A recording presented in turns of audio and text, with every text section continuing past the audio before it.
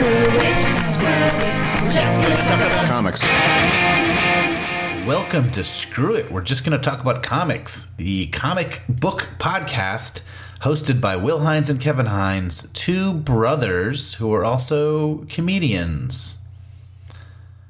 Will is from Los Angeles, or lives in Los Angeles, and I am based in the New York area. We are both performers and teachers at the UCB theaters, and we are also lifelong comic book readers, talking about comics we read a lifetime ago. That's right. And now this season we're going over The Incredible Hulk, the first 6 issues of The Incredible Hulk by Stan Lee and Jack Kirby. Sorry, by Jack Kirby and Stan Lee.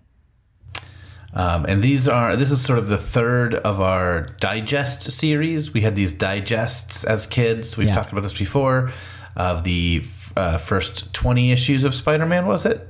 That's right.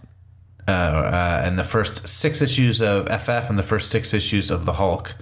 So this was sort of our entryway into the start of the Marvel Universe, and we read them over and over and over again. So these issues are sort of etched into our brains. They are. If we die and somebody does an autopsy of our brains and they really get in there, they're going to find actual visual imprints of the pages in our gray matter. Yeah, the terror of the Toadmen will never be forgotten by me, unfortunately. Although I had forgotten it until I read it for this podcast. This is maybe the weirdest of the 6 issues, and that's saying a lot. Yeah, there were certain images that I remembered, but I was like, this story is crazy. Yeah. So Kevin, what if we do something radical and just get right into it? I'd rather talk for a few hours. Okay. About yes, that's quite a while. The politics that were behind the military in the 1960s. I think it plays into this. You think for the reader to understand issue 2, we need to explain the military-industrial complex of the early 60s. Okay, that's right. I think Stan Lee was really pulling from the headlines with General Thunderbolt Ross and his fight against the invasion of the Toadmen. Thunderbolt Ross, so you're saying that a lot of what's going on in Vietnam at this time, which is like Kennedy's escalating stuff under the guise of military advisors, America's starting a lot of covert wars across the country. You think that that's being talked about? Yeah, I think this is an allegory for the Toadmen. the unwinnable battle of Vietnam. And the terror of the Toadmen represent that. That's right. Similar to Captain America punching Hitler in the face, when the Hulk swats Rick Jones aside for a 3rd time in this issue. I was so happy when that happened again. That's a comment on Vietnam. Okay, I'll keep it in mind, but maybe we don't go the full 2 hours this time in the background. And okay. Maybe I'll just, in the description, recommend a couple of books for people to read. That sounds good. All right, let's dig in. All right, issue 2, The Incredible Hulk, The Terror of the Toadmen.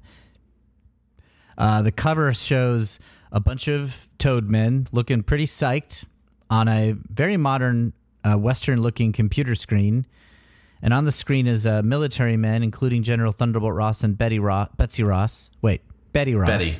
And, man, I've broken us permanently. Yeah. The Toadmen are saying it's too late for the humans to stop us now. Nothing can stop us. The usual confident Marvel villains. General Thunderbolt Ross's assistant is saying, General, it's them, the Toadmen. I guess they know of them. They're attacking. But, Kevin, who else is on the cover? Sneaking in by bursting through the steel wall. Seems to have learned that nobody knows it. They don't seem to have noticed. But he's burst through the steel wall and he goes, nothing except the Hulk. He's so strong that he can rip open a steel wall like very demurely. Yeah. The Hulk's got poise, you know? He's got That's style. a great image of the Hulk there. That's a nice broad Hulk. You like that? I like the Hulk being a little broad, yeah. He's pretty meaty, that's for sure. Let's move right. I love that cover. I mean, it's insane, and the fact that there's aliens and stuff does not fit into the Hulk universe that I think of. Yeah, it's such a weird comic because the Hulk is obviously a science character. He's born of science. But like when you get to like alien invasions, it's like, this doesn't feel right. Like the last issue involved him fighting the military and like a communist supervillain. And now he's fighting off alien Toadmen. This is the era, though. Marvel Comics was still mostly a monster book place. So Jack's like, the kids want monsters. Jack Kirby and Stan Lee, like when you try to work backwards from the decisions they're making, seem like the most desperate. Like they're throwing everything at the wall to see what'll get people to read their comics. They're like, what do they want? They want Toadmen? We'll give them Toadmen like crazy. It's such a weird thing because, I mean, I assume this came out a month after the first issue, at most 2 months after. Yeah. Like, what kind of reaction did they get off the first issue? They're like, that wasn't exciting enough for the fans. How could it not have been? So let's throw in an alien invasion. It feels like such a pivot. It's like, oh, this isn't working. Let's change. Yeah. It's like, well, what isn't working? You just started. Yeah. I mean, the FF had a little bit of that, too. Where it'd be like, oh, what is the tone of this book? But this just feels like almost a 180. Yeah. But even within this book, as we go through the pages, it feels like it changes gears a few times. It feels like they started writing it, and then, like, page 3 changed their mind about what the story was going to be. I mean, I kind of love it. Okay, the splash page, we see the Hulk. He seems just to be kind of wandering through a swamp. He's gone, instead of being kind of sad hangdog look, he looks like sort of a zombie here. Like he's got cavernous eyes. Yeah, there's a couple moments in this book he acts zombie-like. Luckily, the splash page has like 4 different boxes full of text in case we get lost. Mm-hmm. We see the title, The Hulk. We see a big part 1. We see the title of the book, The Terror of the Toadmen. We see another. Oh, the title of just this chapter is Enter the Toadmen. Mm-hmm. And then there's also a big long caption, like a savage, marauding monster from some mad netherworld. The frightening figure of the Hulk suddenly appears from out of the murky swamp, and our mind-staggering adventure begins. That's Stanley at about a 5. Yeah, but even as you read that in Will Hines' voice, you couldn't help but have like little Stanley seep in. You can't help it. Those words bring him forth. So what's happening here as we start the story, Kevin, is the Hulk is just sort of terrorizing some desert town. Yeah, and this feels different even than the last issue where the Hulk sort of didn't seem maliciously destroying things. Yeah, but he's just wrecking stuff here. But this, like, he was just sort of like, oh, I'm going to go do this. And in that course of doing that, people attacked him. Here, he just seems to be out to destroy. Yeah, so and people are running in terror. I mean, it's a whole thing. Yeah, it's a nighttime thing. The Hulk is just kind of running through the streets, punching through cars. Page 2, we see people hiding inside. The Hulk stops a cab and punches through it. 4 or 5 sheriffs jump on him, and he's just casting them aside. Mm-hmm. He's ripping out lampposts. He hasn't spoken yet, so we don't know what level of verbosity he's at, because that sort of changes. Yeah. By page 3, Rick Jones has shown up. Rick Jones, teenage sidekick. And takes the Hulk aside. He's like, Hulk, follow me. I'll lead you to safety. And while doing so, remembers a recap of issue 1. Yes, which is where Bruce Banner's a scientist, and he's got a gamma bomb, and Rick Jones, because of a dare, is out alone on the testing field, and Banner runs out to save him, and he does, but therefore exposes himself to the gamma bomb blast, making him the Hulk. Every night he turns into the Hulk. That's the way it's working right now. So we get all that, and you know what, Kevin? I don't mind that recapping at the top of the issue. That makes sense to me. Especially when you think about, like, there's no internet, there's no who knows who picked up issue 1. Like, you do need to let people know what's going on. What's the status quo of this character? I want to say something on page 4 at the end of the recap. The last panel of the recap, it's Rick Jones talking to Banner post first transformation. And Banner looks, forlorn as he's realizing the curse that has now entered his life. There'll be no place for me to hide, no place to turn. It'll be the Hulk against all mankind. But then Rick Jones is drawn sort of happy there. Yeah. I think they were trying to make him that snarky teenager, but I think Rick Jones is being cavalier. Yeah, I mean, he's treating the Hulk's curse like a fun game. That's right. These teenagers, they don't take stuff seriously. That's right. For him, this is just a lark. It's what he's doing this week. Next week, it'll be ham radios for the Avengers. That's right, and which is true. He does have kind of a happy-go-lucky life. Yeah. So then, Kevin, we have a hard cut in the middle of page 4 to a spaceship. Yeah, a spaceship with eyeballs. Does it have eyes? It looks like it. It looks like a toad-faced spaceship. Hey, the Toadmen have great visual design. They're like, if we're going to cross the universe in a ship, let's give it some style. Make it look like a toad. And but yeah, there's these little green Toadmen who talk about magnets a lot. Right. They're orange. Yeah. Are they orange? They're orange like the Thing. I'm colorblind. Sorry to bring that out. Yeah, well, it's out there now. They're orange like the Thing, and they do talk about magnets all the time. They have magnets. These are magnets unlike any I've ever seen. They work on skin and wood. They work across planetary distances, so they should be bragging about it. And they land. I guess they're landing in the American Southwest because they're going to run into the Hulk. Yes, and they're searching for the smartest mind they can find on Earth, so they can figure out whether or not they are going to be able to take over Earth. It's a slap in the face to Reed Richards. They didn't go to Manhattan. Nope. Or to Hank Pym, Marvel's second hero. Yeah, or the not yet created Tony Stark. This could explain Roswell, Kevin. You think the Toadmen were Roswell? I mean, they're going to, some kind of nuclear testing base in Arizona or New Mexico or wherever this is taking place. I mean, it could, other than the fact there was also an invasion that happens afterwards. Yeah, this book goes far. Yeah. So the Toadmen are landing. We cut away from them, and Rick Jones and Dr. Banner have on matching purple outfits with equipment, and General Thunderbolt Ross and Betty Ross and his daughter Betty Ross, love interest, are seeing them off. Yeah. It's weird because we don't really see what happened at that town. The Hulk destroyed a town. Rick Jones, I guess, walked him away. And no repercussions. Yeah, they were just like, all right, we'll keep quiet on this.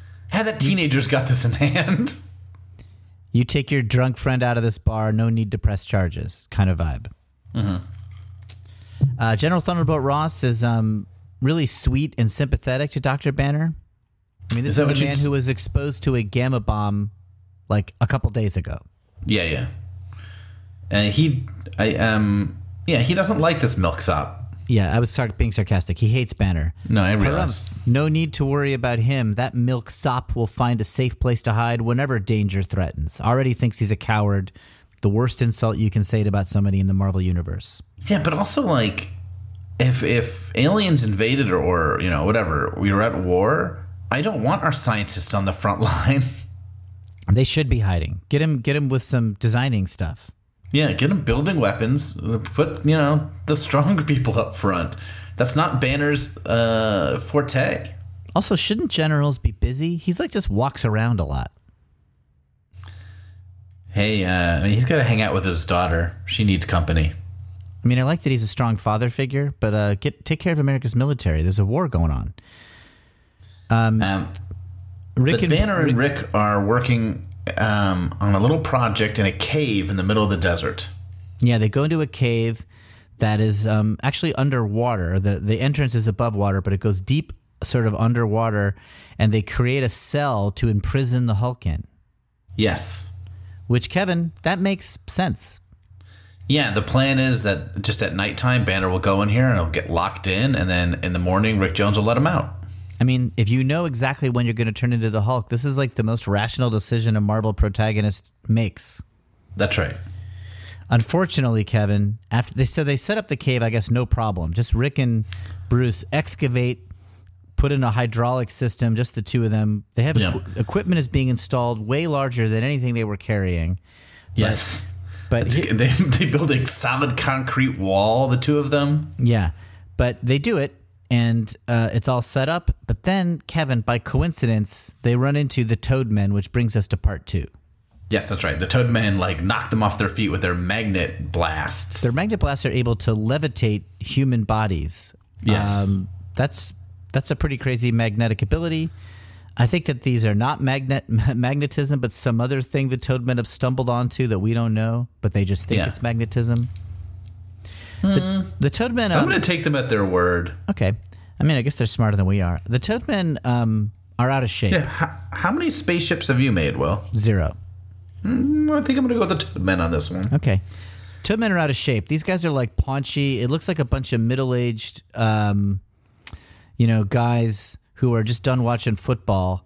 Yeah, these are more Steve Ditko aliens than Jack Kirby aliens. Yeah, Jack Kirby would normally give you some, they would have their shoulder blades would be twice as wide as they are tall.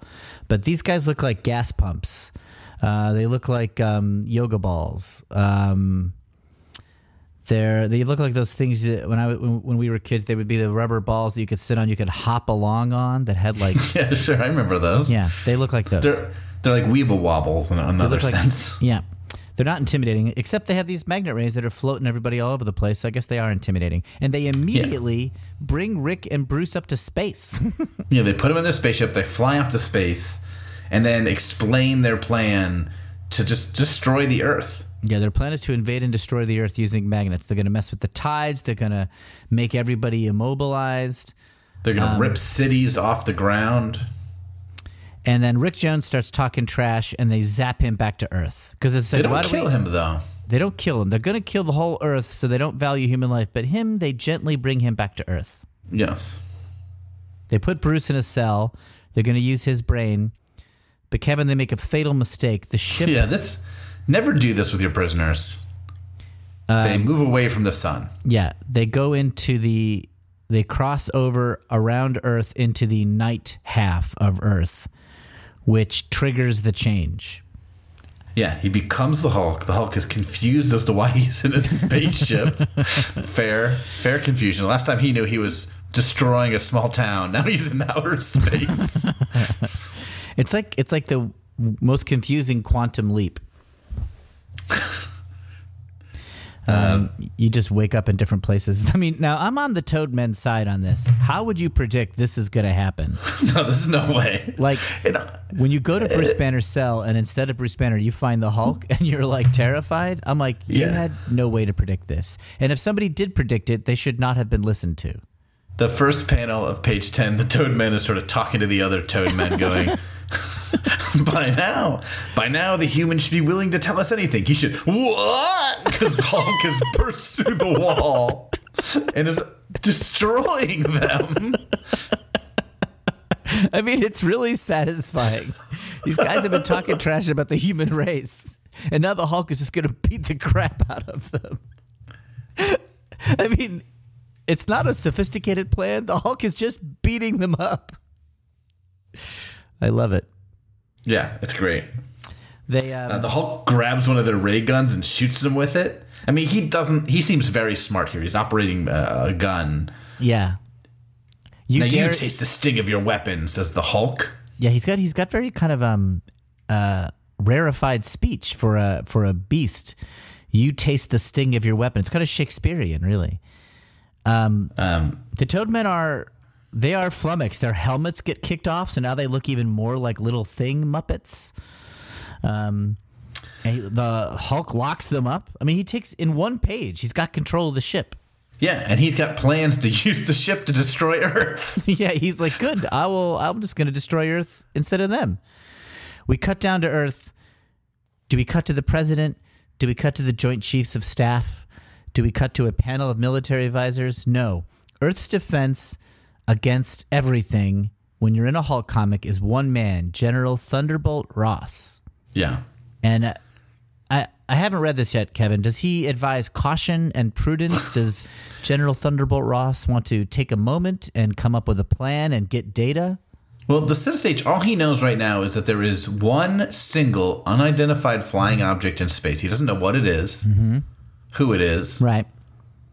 And he opts to fire 7 missiles at it. What's his dialogue exactly? If your radar shows an unidentified flying object above us, shoot it down, man. What do you think we're here for? Do you think these guys listening to the orders are like, this guy's the general? Like, this country's going to die. Yeah. He fires so many missiles at what could be like a lost airplane as far as he knows. Yeah, it could just be like an early satellite. I mean, this is like the early time of the space race. Could be Sputnik. He's successful, though. Yep, he blows the ship out of the sky. It crashes to the Earth. They race to it, and who do they find in it? And now we go to part 3. I love how many parts there are. Yeah. Part 3, out of the wreckage emerges Bruce Banner. The splash page of part 3, Kevin, I love it. Yeah. The sort of half-shadowed Bruce Banner coming out of the wreckage. It looks so good. He's in his ripped clothing because the Hulk doesn't fit his outfits. That's right. You don't see his face. A couple army men are pointing guns at him. And the title is Bruce Banner, Wanted for Treason. I'll say one thing for the Toadmen's spaceship design. It's sturdy. Like, this ship crashes to Earth, and I think everybody survived. Like, it got hit by 7 missiles, and Banner's fine, and all of the Toadmen seem to have survived also. Yeah, not that the military knows that. They see Banner climbing out and immediately go, this is the guy responsible, arrest him. Yeah. There's nobody else inside. Even though we can see from our comic book panel, the Toadmen are still clambering out, using their magnet rays to dig a hole. They burrow through the floor of the ship, through the Earth, and they tunnel underneath the military man, which I think is logistically implausible, but it looks extremely cool. And this is one of the panels that I remember from when I was a kid. Like, it was sort of viscerally exciting to imagine just being able to burrow under the Earth. Yeah, I mean, there seems to be about 4 inches of Earth left between this tunnel and the army men tromping around above them. Yeah, it doesn't seem very stable. I wonder if this is where Elon Musk got the idea for the Boring Company, you know, just a super fast tunneling operation. You think he works with the Toadmen? I think that he has connections to the Toadmen, and he is stealing their technology to make a subway connection to LAX. I mean, these magnets are powerful. If he's got access to them, we need to use that. We need to utilize that knowledge. But your point is valid.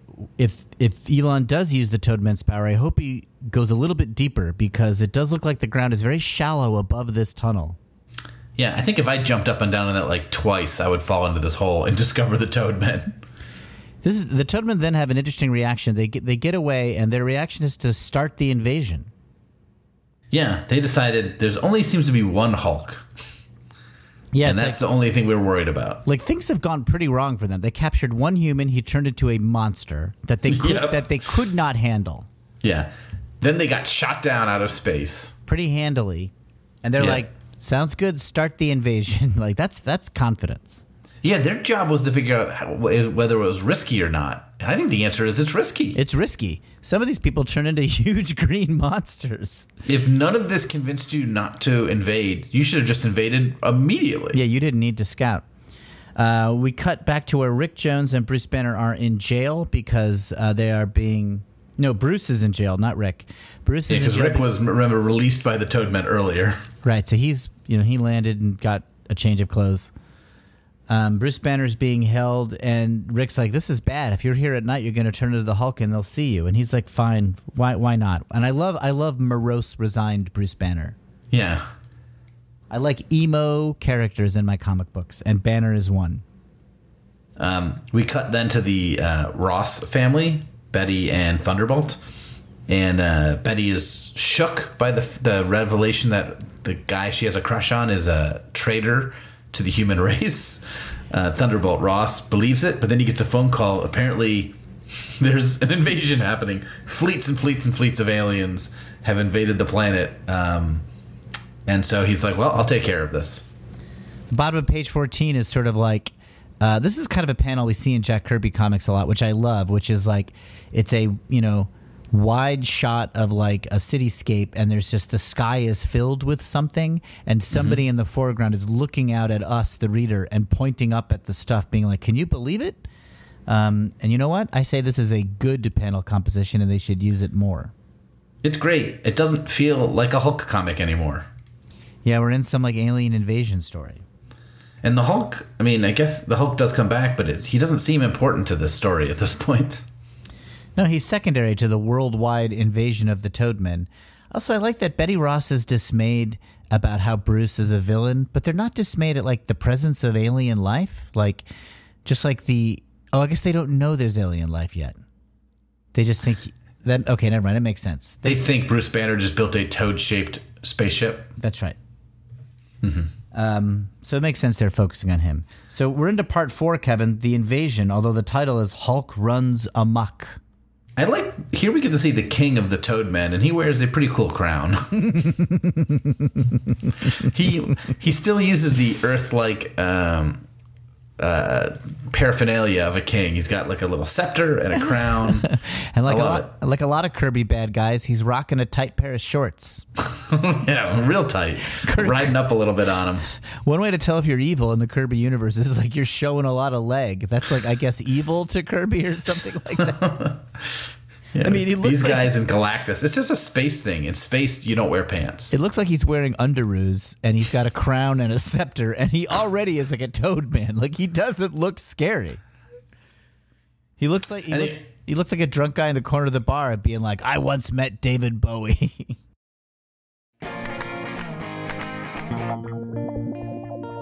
Hey, it's us again, your hosts, Kevin and Will Hines, and we want to hear from you. That's right. You can email us at screwitspidey@gmail.com. You can tweet at us at screwitcomics. We also have an Instagram account where we post images from the comics that we talk about, and that's screwitcomics on Instagram. That's 3 different ways to connect with us. Tell us your thoughts about the issues we're talking about, or the format of the show, or our life choices that have led us to this point. Reach out and tell us anything, honestly, and we might talk about it on a future episode of this podcast. Thanks for listening to Screw It. We're just going to talk about comics from Campfire Media.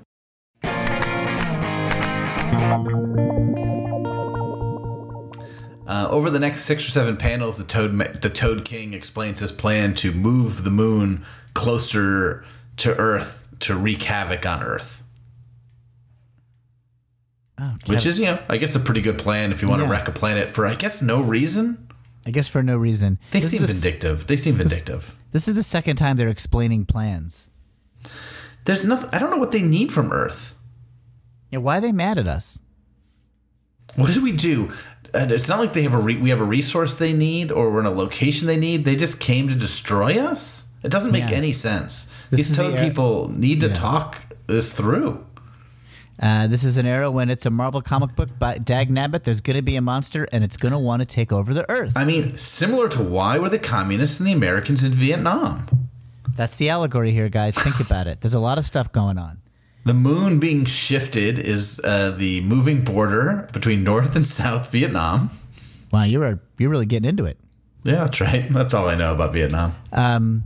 Well, we're going to cut to Thunderbolt Ross, and I'm sure that he's taking the time to try to find out what their motives are and try to communicate. And he's going to try to gather information before he moves so that he is operating with fully informed, from a fully informed position. Is that right?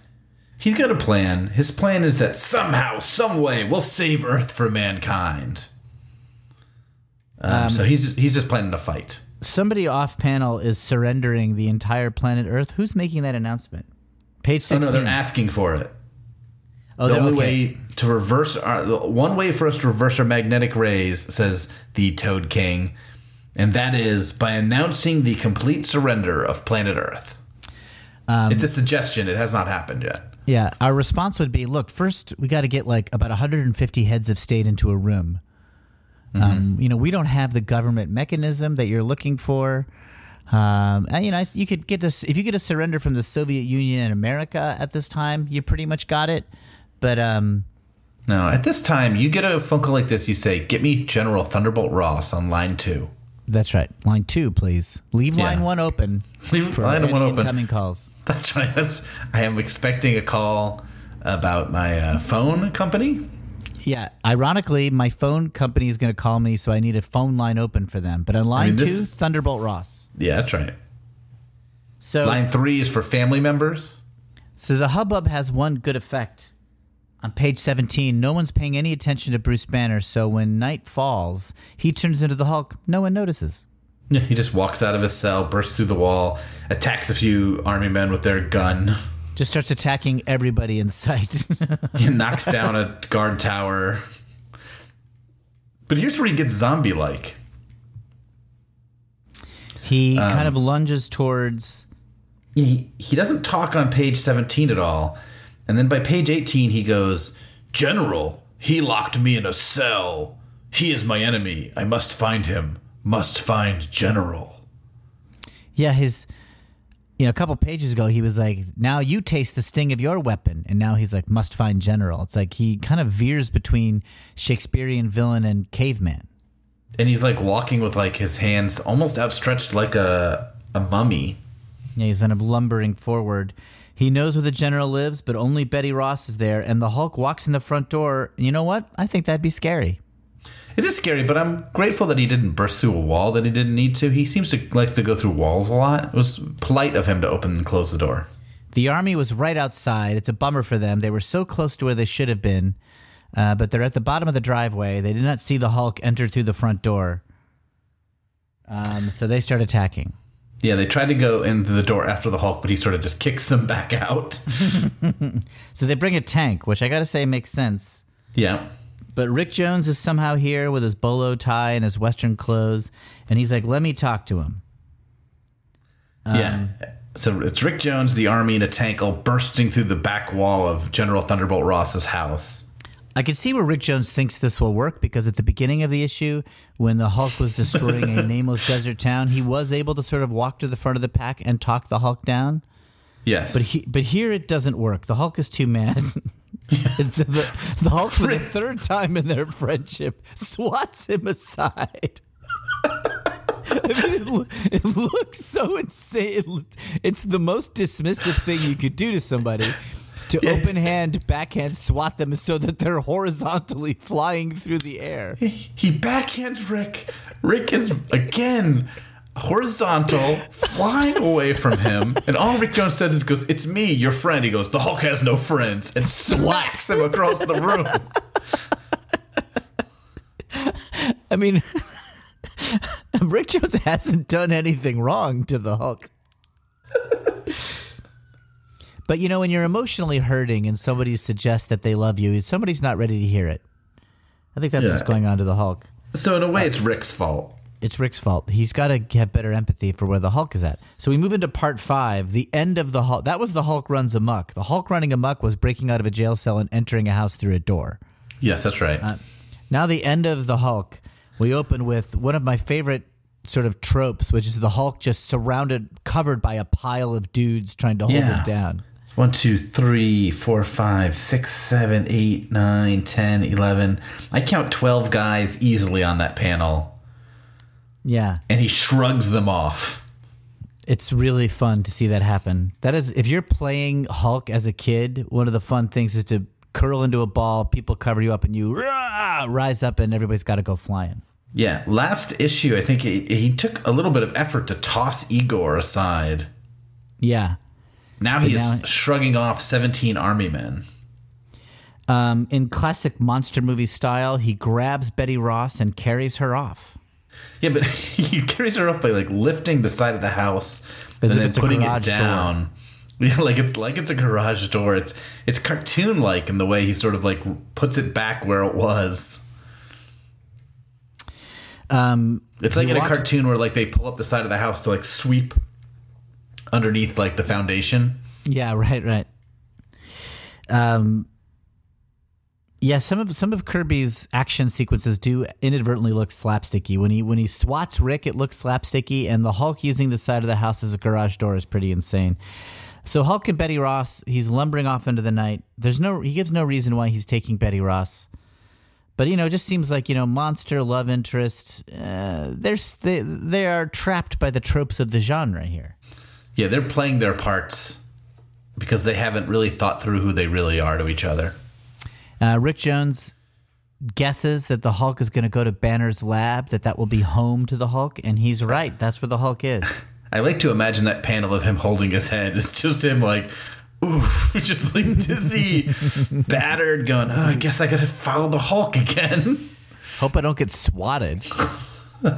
Not this issue. You've got your one swat. So at Banner's lab, Betty is on the floor, and she's like, well, who are you? Why do you hate us so?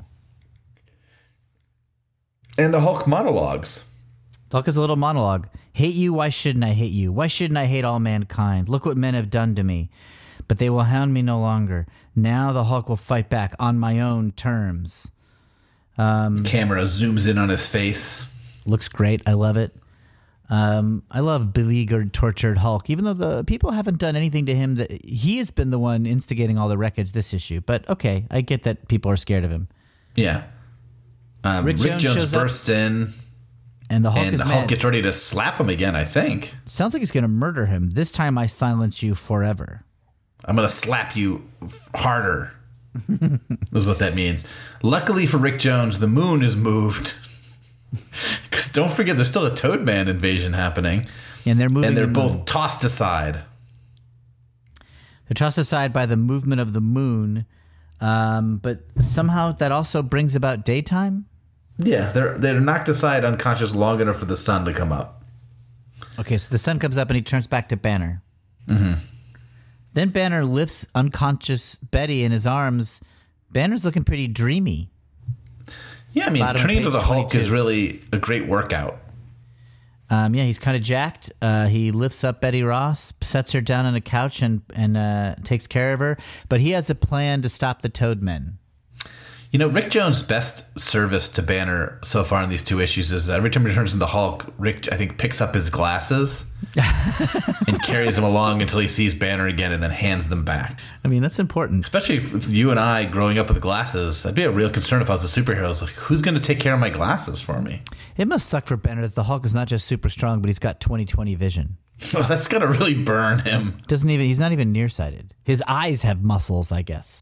If anyone needs LASIK, it's Bruce Banner. But, with his luck, he would go in for the appointment, turn into the Hulk. The Hulk would get LASIK and get like 20/10 vision. Oh, man. So Banner's plan is that he just kind of has handy a giant gun that shoots gamma rays, and he's going to shoot it at the Toadmen. And that gun is enormous. I don't know what building. It's inside of a building, but it's got to be a building the size of a jet hangar. Yeah, that also has like a roof that opens, I guess. I mean, it looks like a giant telescope. And his plan sounds terrible, right?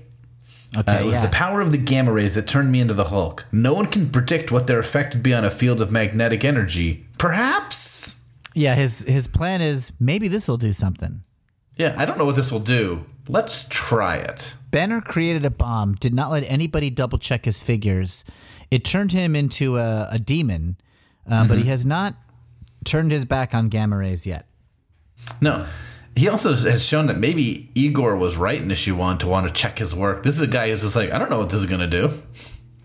Yeah, maybe you should have let the commie spy look over your work. Also, what if you turn all the Toadmen into Toad Hulks? Won't that be bad? In most issues, that's what would happen. Anyone who gets hit by Hulk rays becomes the leader or the abomination or somebody.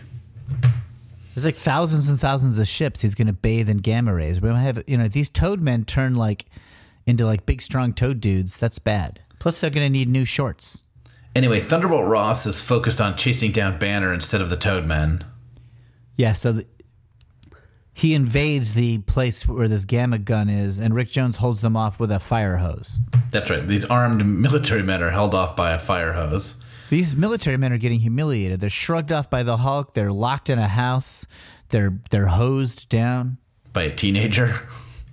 But it gives Banner enough time to fire the gamma ray gun, which in 2 panels solves our problem. All the UFOs fly away in a ray of gamma beam something. Problem solved. No follow-up investigation necessary. No communication sent into space. This problem is zipped up, and we're never going to mention it again. It explains gamma energy, which strikes the aliens' magnetic field head-on, reversing the attraction of their rays and sending the Toad ships spinning across the void of space, helplessly out of control forever.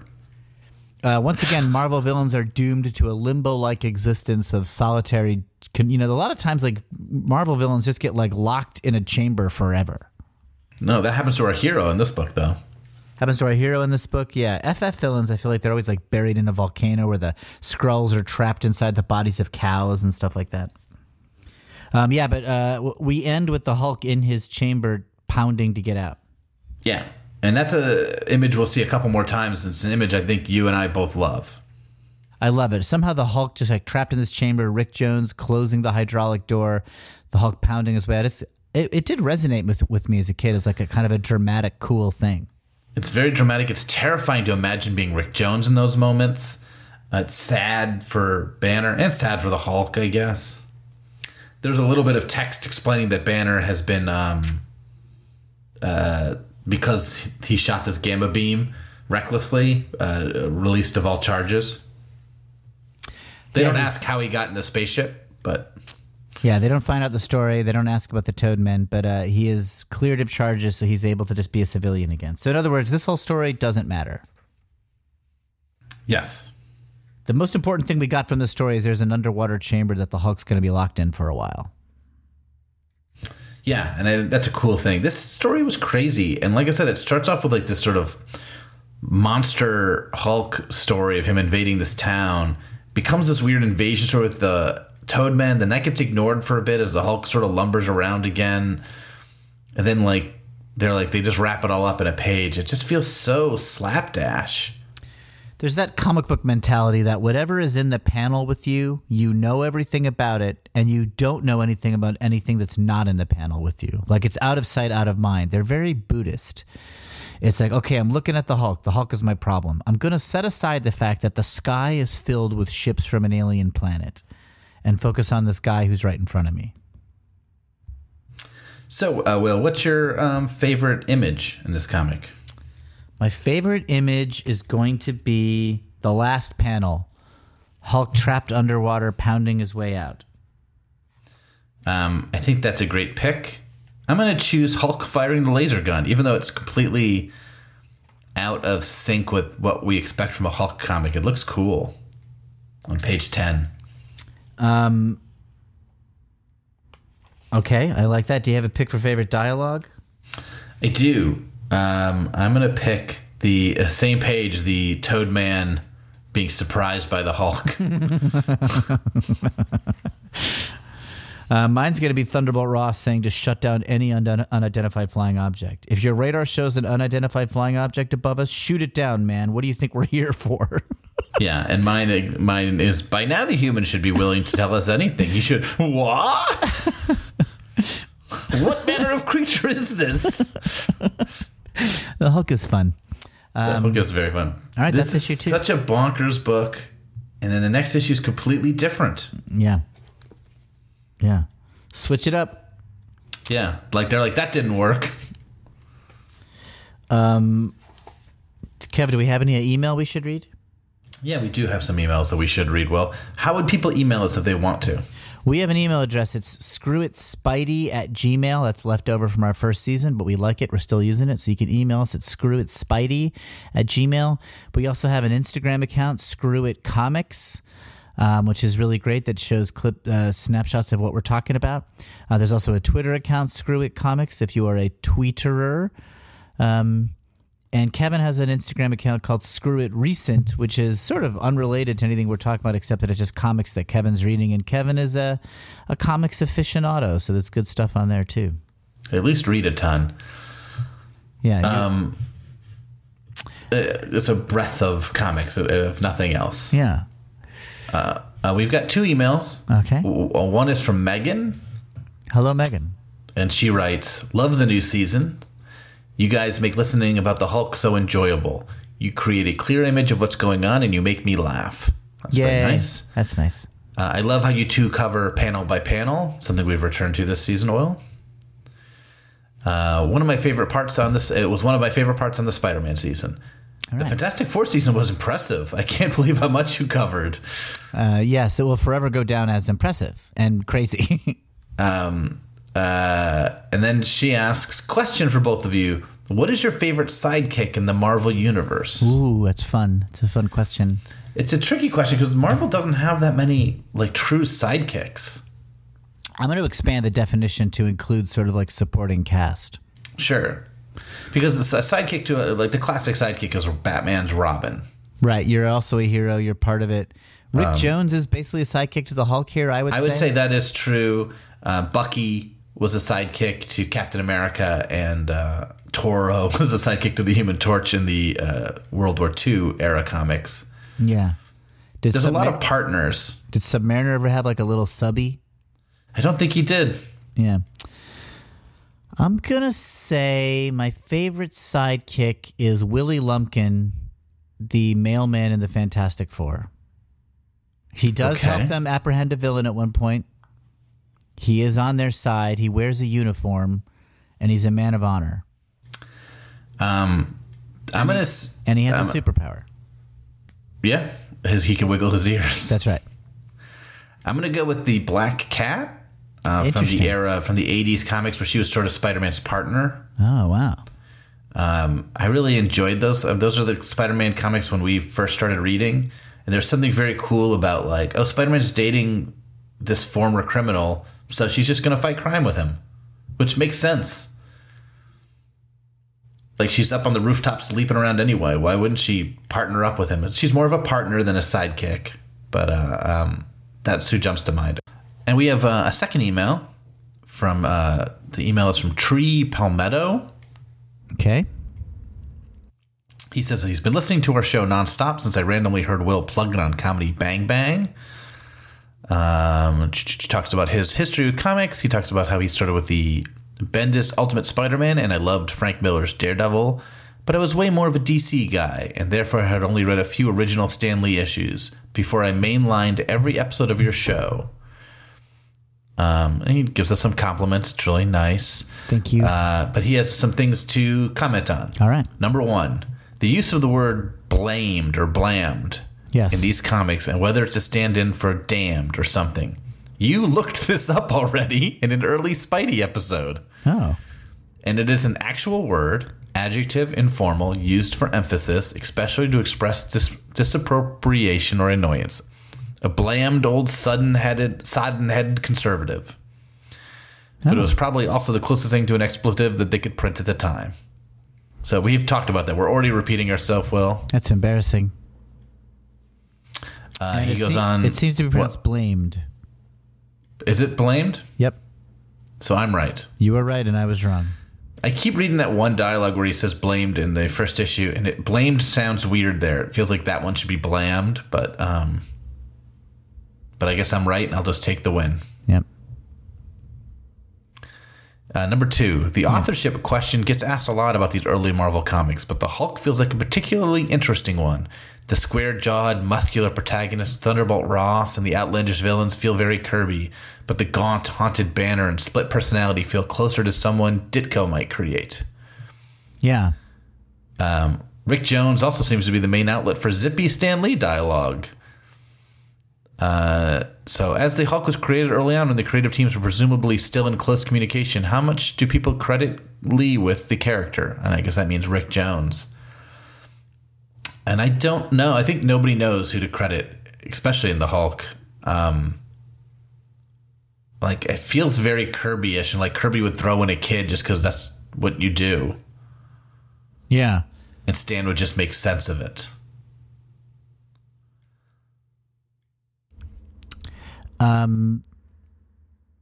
I believe that Stan's dialogue was in reaction to Kirby's plotting. I think Kirby was doing what he thought was right. And then Stan just, went with it. I mean, it is a question when they were coming up with this, like, at what point are they like, we should have a teenager in here that follows the Hulk around, or was that just always in there, or was that something one of them suggested, and that, it's just unclear. Yeah, I agree. It's weird. And his third one is, as a lifelong DC fanatic, I'm curious if any DC runs have been as much significance for you as the Marvel ones you talk about so much. I mean, Kevin has read like all comics, so Kevin has a lot of DC stuff that he loves. Mm-hmm. For the two of us, the main one I think of is Justice League by Keith Giffen is an Ambush Bug. Yeah, the Keith Giffen Justice League for sure had a big impact on us. Then, of course, Dark Knight Returns and Watchmen. I mean, those are DC. Yes. Batman Year One, yeah. Maybe that might be it, though, right? I don't know. I mean, I've read that we overlap on. That definitely we read growing up. That's probably the main thing. We read mostly Marvel. I read mostly Marvel. I read Swamp Thing as an adult and really loved it, but that was kind of separate from Kevin Hines' overlap. Although you've read Swamp Thing, right? I've read Swamp Thing and I also love it. Sandman. Oh yeah, Sandman we both read. That's certainly we both love, as well as on the fringes of Lucifer to different degrees. Yes, I read all Lucifer after you read it on your recommendation. Although we were adults at that time.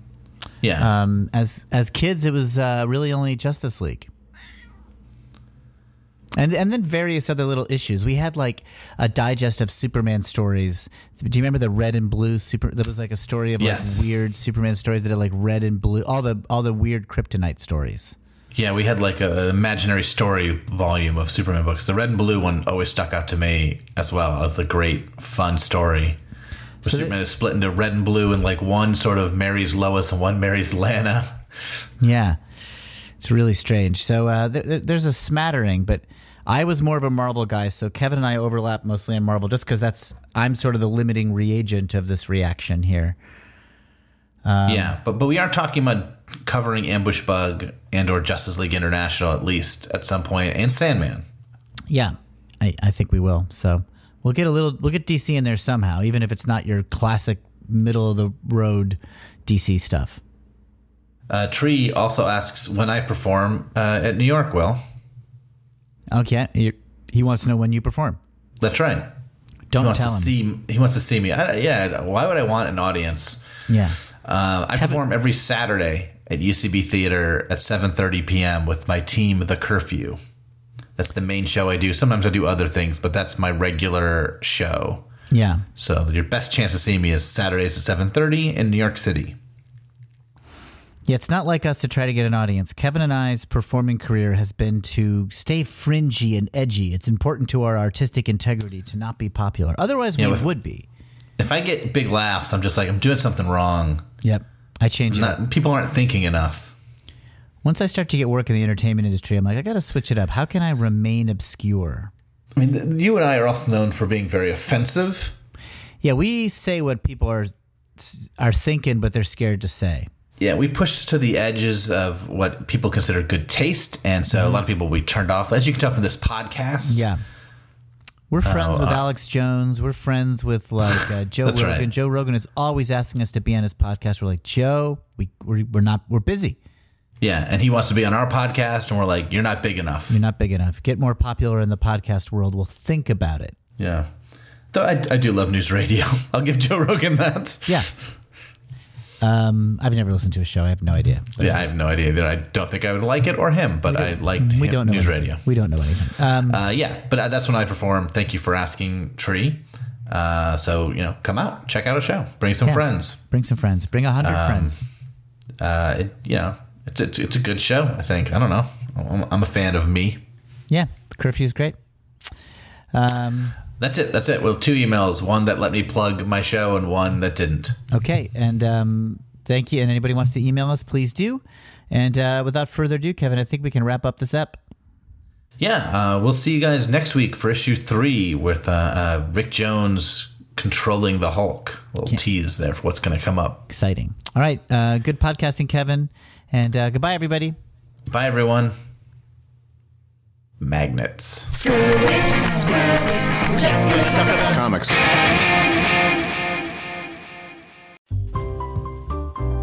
Hey, this is Betsy Stover. And I'm Amanda Allen. And we do a podcast called Why Mommy Drinks. Each episode we have a guest and we all share a story of a time that our kids drove us to drink. Parenting isn't easy, but it sure can be funny. Listen to us on Campfire Media. Why Mommy Drinks.